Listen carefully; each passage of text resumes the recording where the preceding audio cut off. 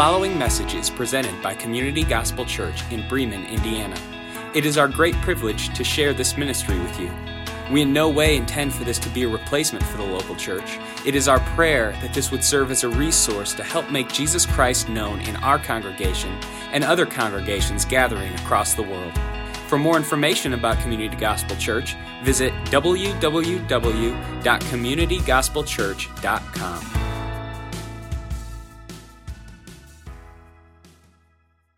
Open up your Bibles or electronic device that has a Bible on it. It's an electronic device that has a Bible on it. It's called Fake Bible. Just FYI. It's a real Bible. If you need a real Bible, there's one in the pews. Just go ahead and take that one with you. We're in Colossians, which is in the right-hand side of the Bible in the New Testament. And the New Testament, the word testament just means covenant. Covenant is a promise from God. Old Testament is the old promise that God would send Jesus Christ, the Messiah. He is the fulfillment of the old promise. And so in the New Testament, the new covenant, we see that we can have a relationship with God through faith and trust in Christ. Amen? All right. So that's why we're here this morning. We gather because of the commonality that we have of the Holy Spirit that was given to us by Jesus. In the New Testament, you have Matthew, Mark, Luke, and John, which are gospel accounts of this Jesus guy. And what he said, it all came true. So Jesus, 100% man, 100% God, dies. The book of Acts is about Jesus giving out his Spirit and how his Spirit works and moves in this thing called the church. And so after the book of Acts, you have all these letters. And it is in Colossians we see a letter written to the church at Colossae. And it's written by a guy named Paul. And if you still have problems finding it, you just go eat popcorn. Galatians, Ephesians, Philippians, Colossians. That's how I always find those books in my Bible. I heard a story the other day of an individual that was drowning and got rescued. And the interesting thing about the story was the first responder that showed up on the scene who rescued the individual got a broken nose. And the reason that the person got a broken nose, the first responder got a broken nose, was because the person who was getting rescued fought them. And they were doing an interview with this person, and they said, is that normal? When somebody needs help and needs rescued, is it normal that people will fight back? And then the person said, yeah, absolutely. It happens all the time. People who need the most help often fight the hardest. And in Colossians, we realize that there are believers who are gathered in the New Testament church right after Jesus is ascended to the right hand of God, who are desperately needing to be rescued. And they need to be rescued by something greater than themselves. And Jesus shows up and he says, if you confess with your mouth and believe in your heart that I am the Messiah, that my blood covers sin, without the shedding of blood there can be no forgiveness of sins, and I will give you new life, and you will be in Christ. And so in Colossians, we see these believers who have confessed their sin, believed upon the name of the Lord Jesus Christ, are saved, but there's challenges in the church because they find themselves fighting with Jesus. And there's all these things that are happening in secular society, and there's all these kind of influences in secular society, and Paul comes in and he says, you've got to stop fighting Jesus, and you need to just let go and be redeemed and experience the joy of being rescued. It changes everything. And so that's where we're at with Colossians this morning. Look at verse 1. Paul, he's our author, an apostle of Christ Jesus, writes to the church of Colossae by the will of God with one of his friends, Timothy, who's a brother in the Lord. He writes to the saints, the faithful brothers in Christ at Colossae, and as Paul says so frequently, so often, grace to you and peace from God our Father. Now I understand that many of you have been in the church for a long time, but some of us just got here, so we need to catch up, all right? And if you would, look first and foremost at the foundation of the letter, first of all, the author, which is Paul. Circle the word Paul there. The Greek word Paul is also the Greek of the Hebrew name Saul. So Paul has two names. Some people think that when Paul came to know Jesus, his name was changed. And while that's true to a certain extent, he used both of these names to be influential amongst Greeks and Hebrews. Paul in Acts 13, we learn, is from the tribe of Benjamin. He's born in Tarsus, and he's raised as a strict Pharisee. You know what that means? Paul's a smart kid.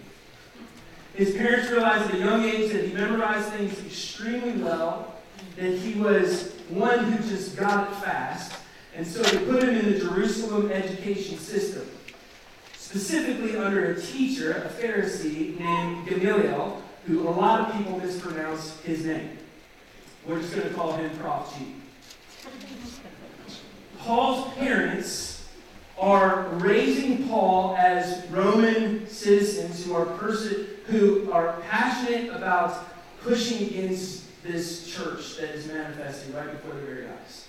And it would make sense because Paul is a Pharisee. He is the Pharisee above all Pharisees, which means he probably had all of the Old Testament memorized by heart. Furthermore, he probably spoke at least 3 to 5 languages and knew the law like the back of his hand. And when these people came in and they said, we get the same thing that you get, in other words, we get the same grace that you get, Paul was not happy about it because Paul worked hard to get to his status, and these people didn't. He hated Christians so much that he persecutes the church. He kills Christians like taking candy from a candy jar. And here, he realizes that there is a problem when the risen Christ meets him on this road to Damascus. And this risen Christ looks at Paul face to face and says, Paul, why are you persecuting me?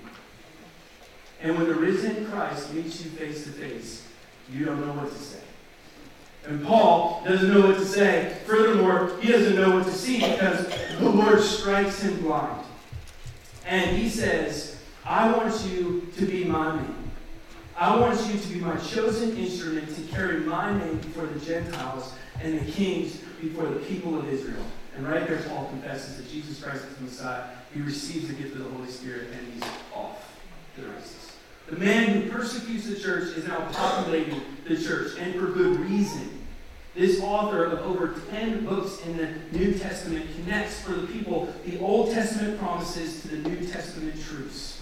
This is truly the Christ, the Messiah. Now, Paul is writing, if you look, keep going in the verse, with a brother. His name is Timothy.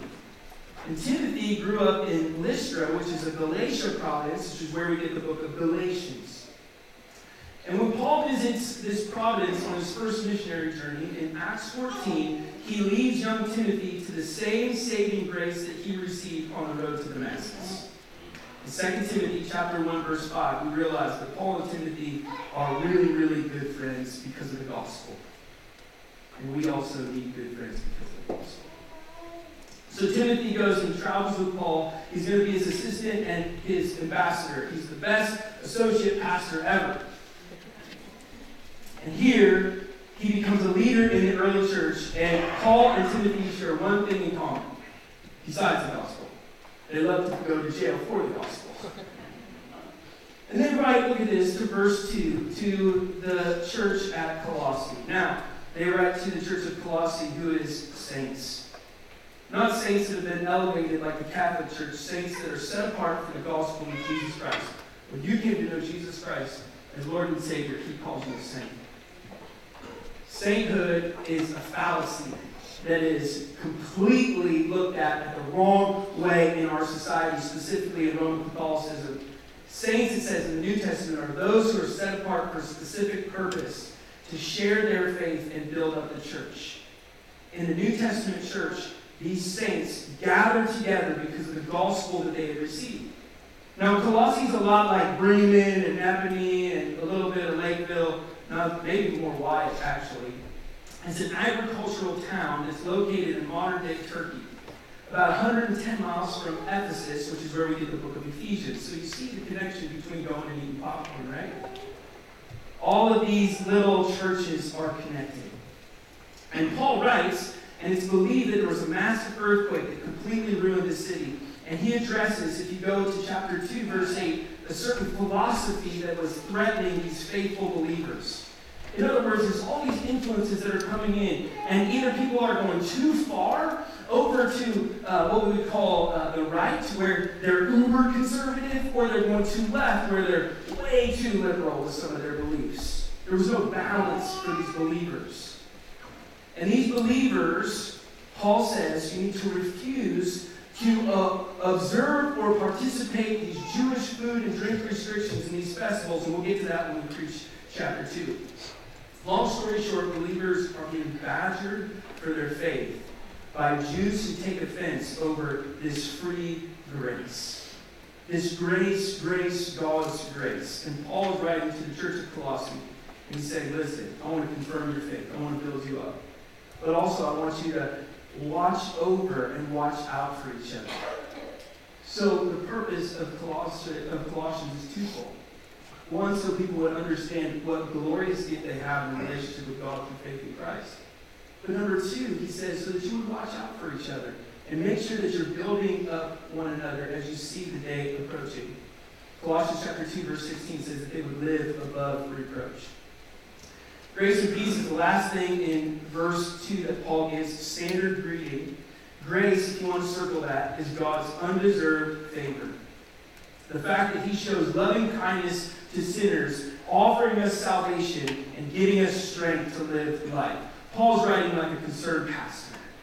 He's like, I want you to hear this in a graceful way. I want you to hear this in a way that really just penetrates into your heart so that you will have peace.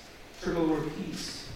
It's what Christ made between sinners by God through the cross, producing confidence and contentment in a relationship with him through faith and trust. You cannot have a relationship with God unless you have put your faith and trust in Christ. So Paul wants believers in Colossae, it says, all the way to us today, to experience grace and peace in daily life, regardless of the problems that you have. Okay, so that's the first two verses. We good? It's a lot, right? Peter said, some of Paul's words are hard to understand. And we would say amen? All right, verse 3.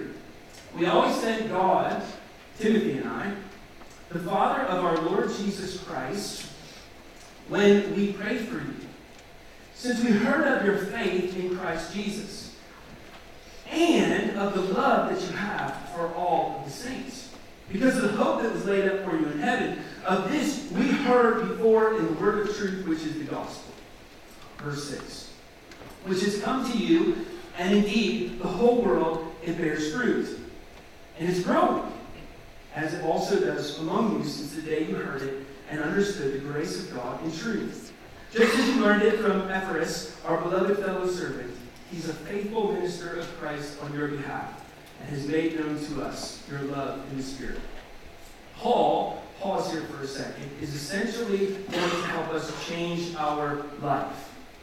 Because of all these influences and all the things that are happening and transpiring in Colossae, Paul wants to radically transform the believer's life so that they're focused and pointed in the right direction, and they stop fighting the Lord and they start finding fulfillment in their relationship with him.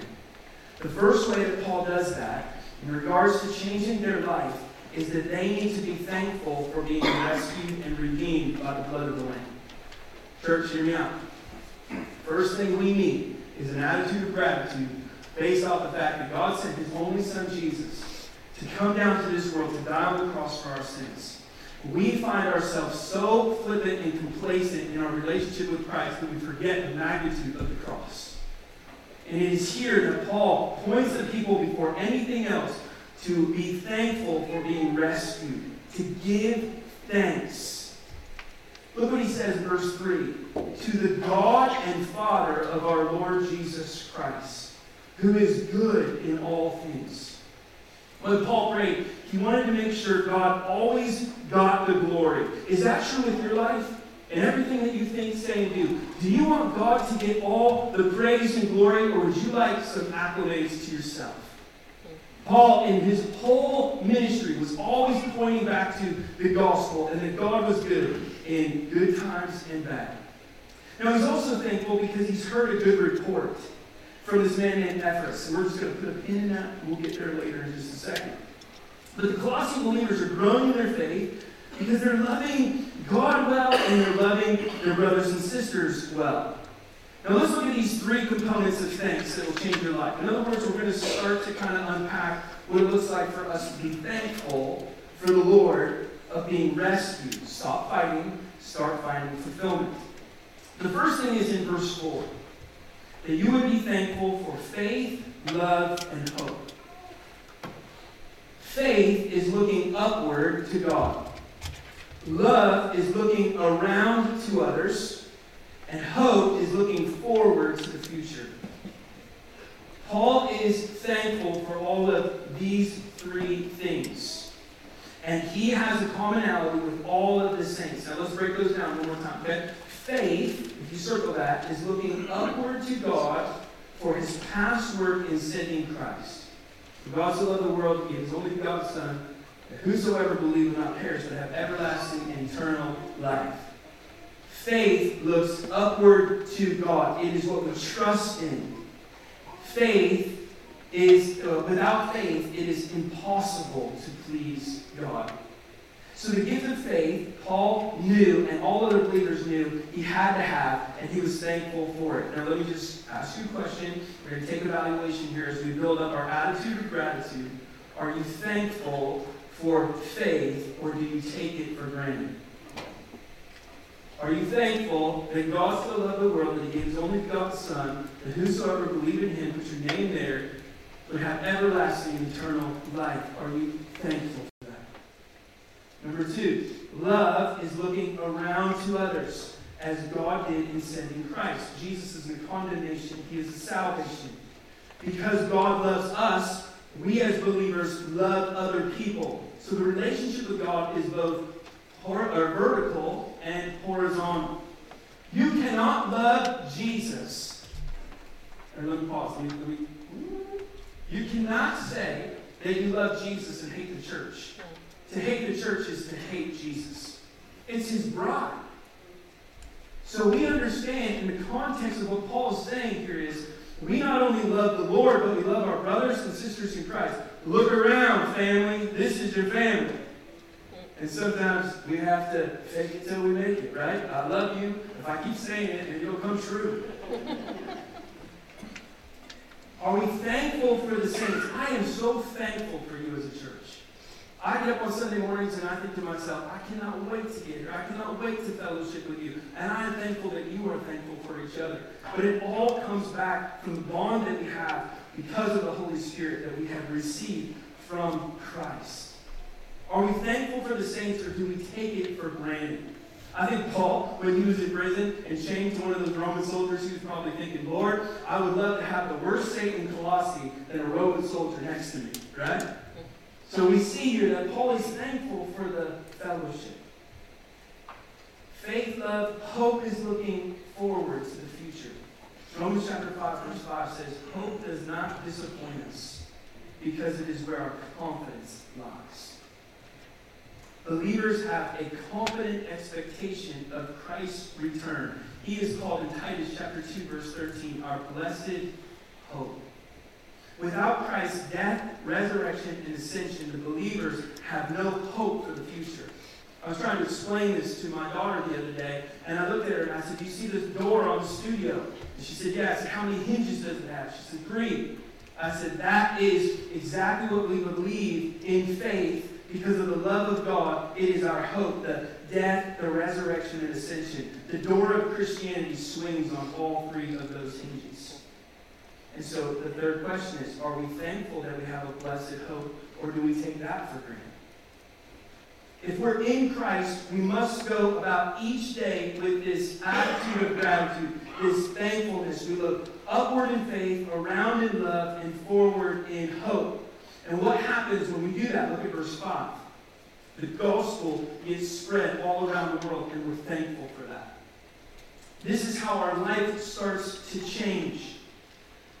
Paul says that the gospel, which is the word of truth, didn't come just to Colossae, but it expanded to the entire world. Galatians and Ephesians and those regions. Like a tree that grew and bore fruit, that's what the gospel did. Every time the gospel was shared, lost people came to know God through a relationship with Christ. and they produced fruit. Here's where the rubber meets the road. So oftentimes, the believers in our life, we want the victories that they get. So oftentimes, we want what our brothers and sisters have. And Paul says, if your brothers and sisters are growing in a relationship with Jesus, you should praise the Lord. You all are going in the same direction. You're on the same team. Colossae was full of heresies. There's people who are preaching a different gospel. Galatians chapter 1 verse 6 says, which was no gospel at all.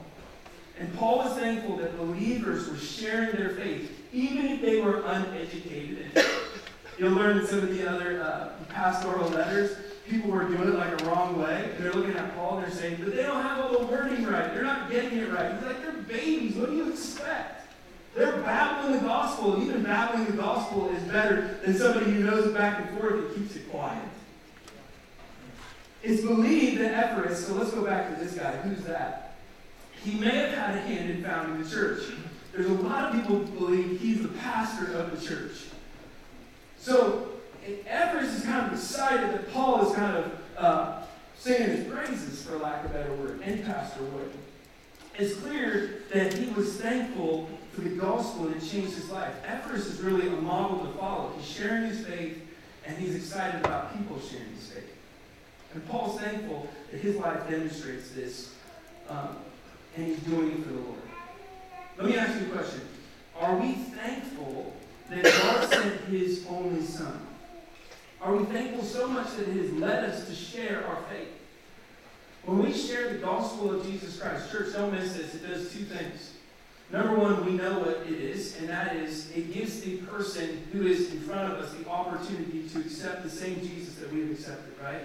So we share our faith, we share the gospel that Christ came, died, rose again, and ascended to the right hand of God. We share that with people because it gives them an opportunity to accept what we've accepted. But we always miss the second part. The second part is it affirms your faith. It's like when we look at somebody and we tell somebody, hey, we're married and married life is great. Have you met my wife? We're constantly affirming, first of all, that married life is great. Second of all, that it is great. We need to be reminded of that, right? We have so much negativity in our head, it comes out of our mouth. We have to change what's happening in our head to change what's coming out of our mouth. More importantly, the Bible says you need to change your heart in order to have proper speech and actions. So sometimes we don't share our faith because we're not excited about our faith. Because God's not giving us what we want. And Paul's saying in Colossae, man, people were sharing their faith for evangelism and edification purposes, and they were finding joy in that. If we're not thankful for the gospel that we have received and on mission for the people who are in our path, then maybe somebody's going to wonder if you really truly received that gift at all. Because people who are passionate about Christ, who accepted Christ, will share the gift. If you gave me a gift and I love the gift, I'm going to tell people that you gave me the gift. But if you give me a gift and I look at it and I don't like it, then I'm not going to tell anybody about it. We as believers share Christ and it changes our life. Now look at verse 8. I think this is fascinating. We're also thankful for the love in the Spirit that's being manifested. Epaphras told Paul that the church in Colossae had a rich love in the Spirit. And I think we're in this boat. You are doing fantastic community gospel at this. I really think you are. There is evidence of the Spirit all around us. I was sitting here last week. I can't hear anything because there's a dead spot. And so I moved back, and I hear you singing, and I hear you fellowshipping with one another and talking to one another. The Spirit of Christ, the love of the Spirit, is in this place. Amen? It's a good thing to be in the house of God. And in New Testament history, we learn that the word Christian is translated into saint, like we talked about just a second ago. But its root suggests something a little bit different. In other words, what I'm saying is, there's something a little bit different about you. Look at the person next to you and say, oh, praise the Lord. Just affirm that there's something a little bit different about you. And that's a good thing. Holy things are different than unholy things. Let me talk to you, church, for a second. The temple was holy because it was different from other buildings. The Sabbath was holy because it was different than other days. And Colossae Christians were fundamentally different because of the Holy Spirit. And for that, Paul is thankful. There should be something fundamentally different about you in your daily endeavors. You should look like Jesus. The things of this world should be fading away. It is Super frustrating to hear somebody say, I love Jesus, and then foul language comes flying out of their mouth. It's super frustrating to hear people say, I love Jesus, and then gossip about their brother and sister right after they just told me they love Jesus. If we love Jesus, our lives will be changed. The faith that we have, the love that we have, the hope that we have, the thankfulness for the gospel spreading all over, and the love of the Spirit in Christ will be manifested in our everyday life, and we realize that we cannot go back to being out of Christ when we're in Christ. I'm getting ahead of myself. That's kind of chapter 2. Look at the commentator, what he says. He says, this highlights the effective teaching and ministry of Ephesus. Too often, believing teachers fail to communicate the truths of a Christ-centered, Spirit-controlled life. And as a result, we end up in a mode where we try to force and browbeat and manipulate people into proper behavior. Hear me, church. Behavior modification comes when heart transformation occurs. Behavior modification comes when heart transformation occurs. And heart transformation is when we have an attitude of gratitude. It has to start there. Somebody who is restored by the blood of the Lamb, who finds themselves in a relationship with God through faith in Christ, who is thankful that God rescued and redeemed them from sin, will lead a radically changed life. A lot of people who accepted Jesus as Savior wanted a moralistic, I'm a good person lifestyle, not a radical transformation in their heart. And so here, what's happening and transpiring is there are some tangible ways that I think Paul, if he were here, would say this is how we keep our heart and life in check and be thankful for the Lord, all that He's done. Let me just give you some really tangible ideas based off of these passages of Scripture. Number one, I think every day you should get up and thank the Lord for another day to live. It should be the first thing out of your mouth in the morning. You wake up, God, thank you for another day to live. Not I'm in pain, not this day is going to be horrible. It is, God, I thank you for another day to live. Number two, I think you should have a journal, an actual journal, not an electronic journal. Paper and pen, old school, ancient technology. And I think in that journal, you should include 3 things that you are thankful for the Lord in your morning devotions. I think you should open up that journal and you should say, God, I'm thankful for this, I'm thankful for this, and I'm thankful for this. But Pastor Jordan, I've done that, and usually it's the same thing. So what? Let it be the same thing. We have to have this attitude of gratitude. Number 3, I think you should pray over every single meal and thank God for your food. It's really simple. But man, every time we sit down to eat, we say, God, thank you for this food. How amazing is that? Every time we have a conversation with a believer, we should say, God, I'm so thankful for this person that you put in my path. Every time we see a non-Christian, we should say, I'm so thankful that you're here so I can tell you about the gospel that I've received. Anyone? We should have this attitude of gratitude. Psalm chapter 107, the psalmist says, I give thanks to the Lord in all things. All right, look at verse 9. And so, because of this gratitude that you have for the gospel that you have received, from the day that we heard about it, we have not ceased to pray for you. Pray for your brothers and sisters. And we are praying these things. We are asking that you may be changed and you may embrace that change that comes from being thankful for the gospel that you have received. We are asking that you may be filled with the knowledge of His will in all spiritual wisdom and understanding. We are asking that you would walk in a manner worthy of the Lord, pleasing to Him. We are asking that you would bear fruit in every good work, increasing in the knowledge of God.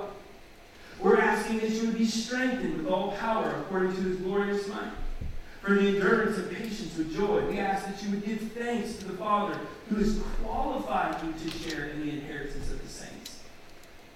He has delivered us from the dominion of darkness, transferred us to the kingdom of His beloved Son, in whom we have redemption and forgiveness of sins.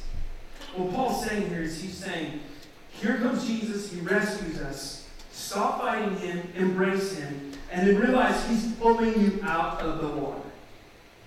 Jesus is pulling us out of the water. And when you get pulled out of the water, there's a change that comes. You've got to let some of that water go, and you've got to embrace Him a little harder. See, Paul has not ceased to pray for the Colossae believers, and he wants their lives to be changed. Let me look at this just real quick, and then I'm out your way. 3 changes that come from a thankful heart. Number 1, a thankful and grateful heart will be filled with the knowledge of God's will. Verse 9 and 10. Paul knew that a grateful heart regarding what God had done in salvation, ready for this, would push a person into God's Word. I've heard so many people say, but I'm not a reader. But as a believer, you are now. I've heard so many people say, but I'm not a prayer. But as a believer, you are now. It's amazing how many people don't populate the 9 o'clock hour of prayer, but they populate a Bible study. I like Bible studies, I don't like prayer. Prayer is the fuel, and it is the fire that pushes the believer's life. How many times do we see so many people praying to the Lord in Scripture? So what we have here is Paul's primary prayer for Colossae, where they would be so grateful that they would run to God's Word to be filled with the knowledge of His will. If you would, circle the word fill there. It's really interesting. That word fill means filling out to completeness. I would say it's fat, but you can't say fat in church. So you can't do that. It's like a properly nourished adult. Let's go that direction. The word knowledge means having a deep understanding or knowing where your nourishment came from. Now let's put those 2 words together. We know that our own carnal knowledge, which is sin, comes from the flesh. It's not healthy. In other words, anything worldly is like snacking on junk food. It puffs up, is what 1 Corinthians chapter 8 says. But to be fed off God's Word nourishes believers completely. It's when you wake up feeling full and refreshed. Furthermore, when you run to God's Word, the Holy Spirit gives wisdom and understanding. It's going to be used 6 times in this letter. So there's all these outside influences, right? There's all these false teachers and things like that. And they're coming and they're offering, in chapter 2, verse 23, an appearance of wisdom. They're giving junk food. And God's people are tired of eating junk food. Amen? God's people, we're sick of it. We have tasted the world and we realize that it doesn't do us any good. But then when we go to the Word, we realize that there's wisdom to be found there. Oh, heaven forbid it takes some work to be satisfied in His Word. Augustine said it like this. I love this. He says, faith is understanding step, and understanding is faith's reward. Understanding will be the study of Scripture. And I have studied God's Word, and I have realized the rich rewards that are in there. In other words, let me put it to you a different way. You cannot walk, this is Colossians right here, okay? You cannot walk in a manner worthy of the Lord, fully pleasing to Him, or bear fruit in every good work and increasing in the knowledge of God, without being filled with the knowledge of His will and all spiritual wisdom and understanding.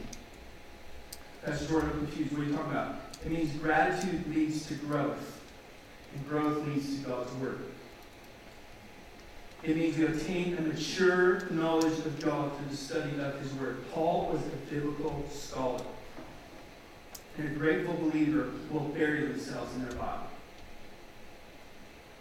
Through daily, personal Bible study, reading, weekly Bible study, we will constantly be under biblical teaching and preaching. It means that you will wake up in the morning and you will want to read God's Word. And even if you don't want to read God's Word, you pray and you ask God to give you the desire to read His Word. It means that you look at things like BSF and these Bible studies that are happening and transpiring all across our church, and you're like, I need to be in that. That here you're saying, I've got to be underneath the teaching and preaching of the Word. It's not Jordan's opinion. He's preaching God's Word and truth.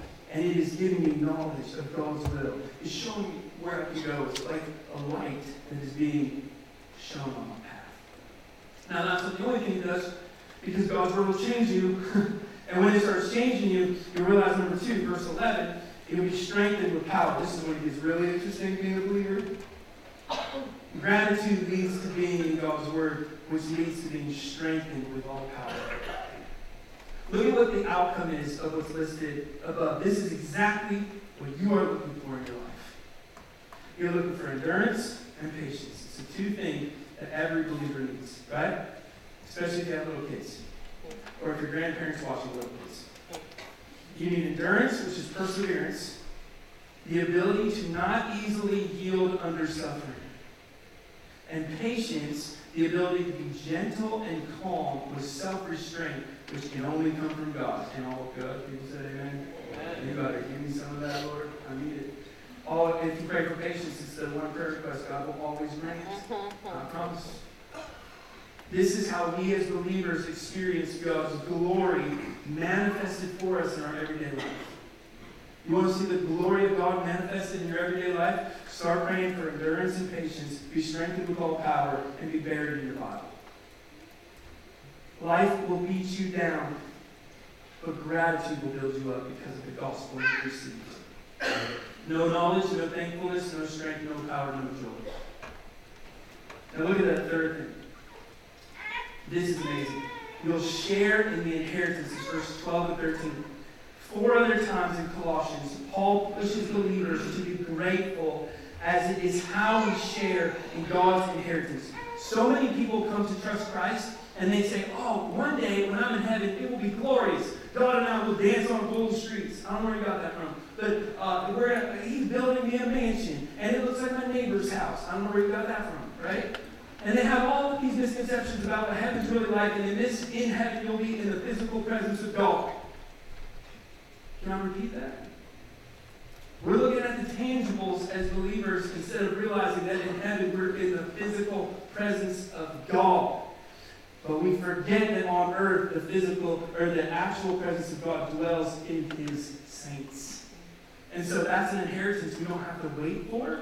We can experience it now. It's like looking at a college student and saying, hey, would you like to get married now and experience the blessings of being married 4 years after school's over? No way. Like, I want to be married now, right? I want that relationship now. Accessing our inheritance as a believer in Christ can be done now. First through salvation and then through sanctification. And sanctification is in thankfulness of being rescued and embracing the changes that come.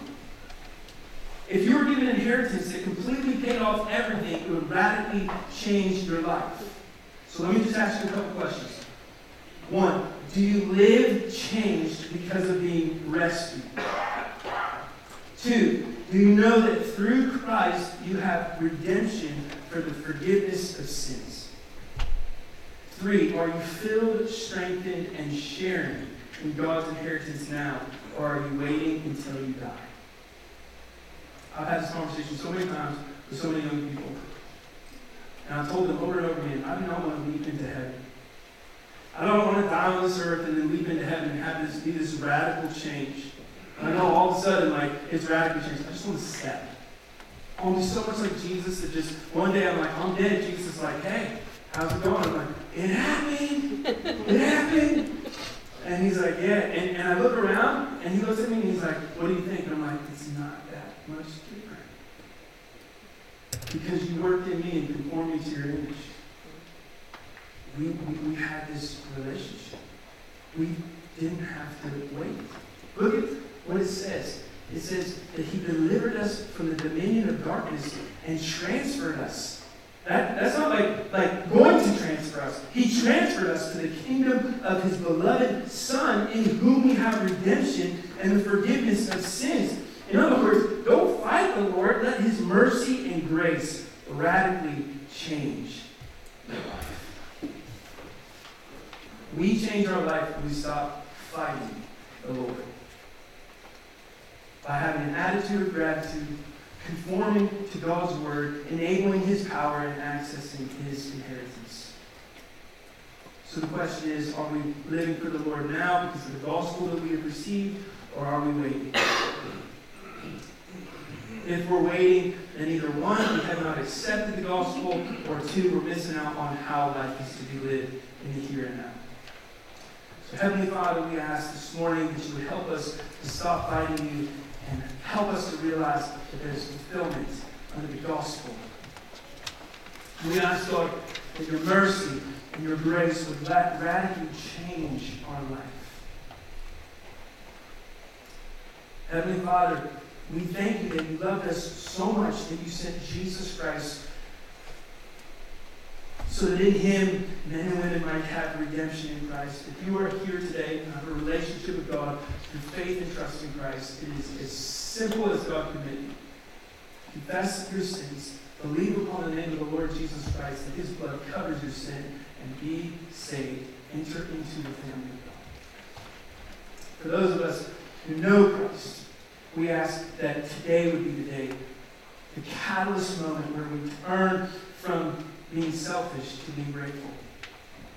And that we would be mindful, minute by minute, of the eternal inheritance that is kept for us in heaven. God, help us to trust your word, to live by faith and not by sight, to walk in the Spirit, to be buried in the truth of the Bible, to love others with a Christ-like love. And we know that all of this is possible not by our own efforts, but only by you and you alone. And so it is in Jesus' name that we pray these things. And all God's people say. Amen. Thank you for listening to the Community Gospel Church podcast. If you would like to support this ministry financially, simply log on to communitygospelchurch.com and click the Contribute tab.